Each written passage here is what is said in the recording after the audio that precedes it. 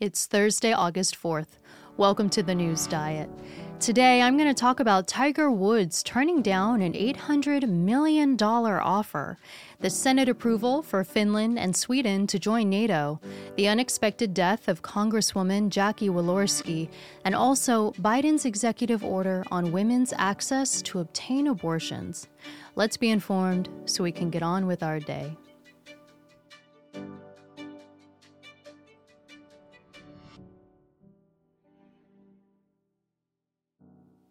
If you're looking for a healthier alternative for staying informed, where you can learn about what's going on in the world without commentary or partisan fighting, then please hit that subscribe button to follow the show.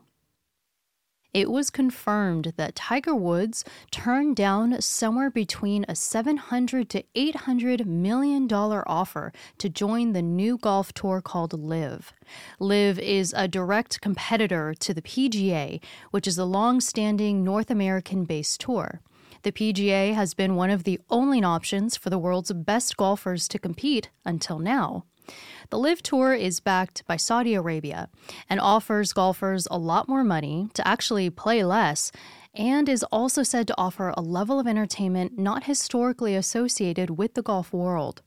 The biggest factor, though, is the money. Just to give a sense of how much is involved here, Charles Schwartzel, who made the jump to play in the LIV Series, made more money in his first tournament with them than in the last 4 years in the PGA. And the last place winner of the same 48-person tournament still went home with a prize of $120,000. Over the course of its 8-event season, the tour is said to be giving out $255 million in prize money. So it's essentially guaranteed money for those who choose to play. Creating a competitor to the PGA is a big deal, so they've been putting a lot of effort into recruiting high-profile figures to join, and already some top players have made the jump. Tiger Woods, though, turned down his high 9-figure offer, saying that he doesn't get the appeal of competing when there's a guaranteed prize. And also he considers the move dangerous, considering that joining LIV potentially means burning bridges with the PGA. In fact, those who have joined so far have already received suspensions, which means they might not be eligible to play in the world's largest and most prestigious tournaments. It's said that Saudi Arabia is looking for ways to grow their GDP outside of oil, and that the sports industry has been a focus for them. Outside of the $2 billion they've invested into entering the golf game, they've also deployed $600 million into Formula One and also $400 million in English soccer club Newcastle United. Now, outside of the controversy surrounding loyalty, players making the jump are also receiving backlash for joining a tour backed by a country known for human rights abuses. Saudi Arabia has been known to torture or kill dissenters and journalists, and also for the oppressive treatment of women.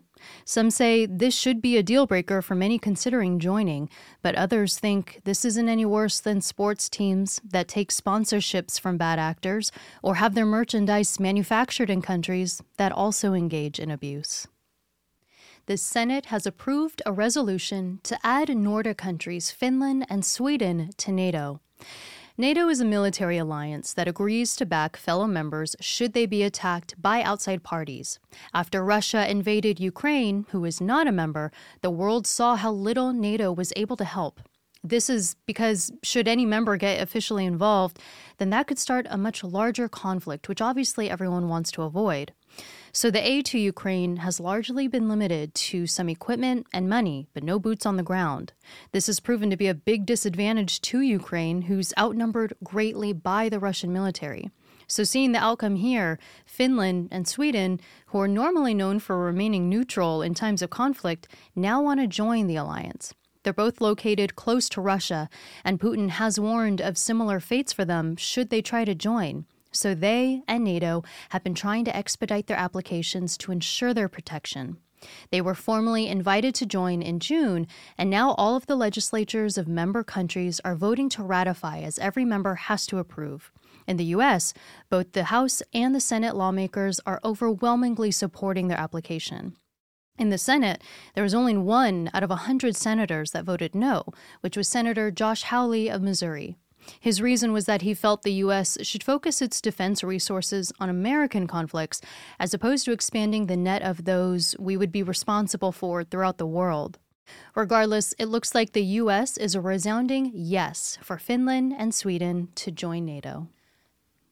Republican Congresswoman Jackie Walorski was involved in a head-on car collision yesterday, where she was killed along with 2 aides in the car with her, as well as the driver of the other vehicle. She was 58 years old and leaves behind a husband. Walorski served in the House since 2013, representing Indiana's 2nd Congressional District, and was also the top Republican on the House Ethics Committee.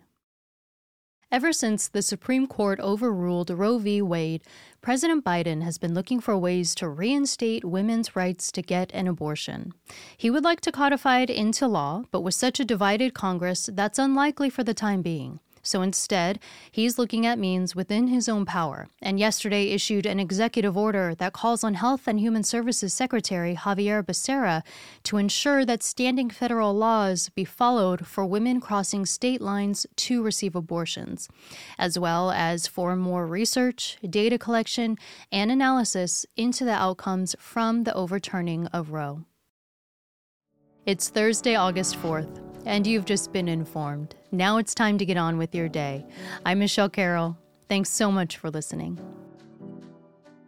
If you enjoyed the episode and want to continue following a healthier alternative for staying informed, where I forgo partisan fighting and fear-driven narratives, then please be sure to hit that subscribe button, as of course you'll get more of this show in your feed, and also you'll be helping this new channel grow and reject sensational media. Thank you so much for your support, and I can't wait to see you in the next episode.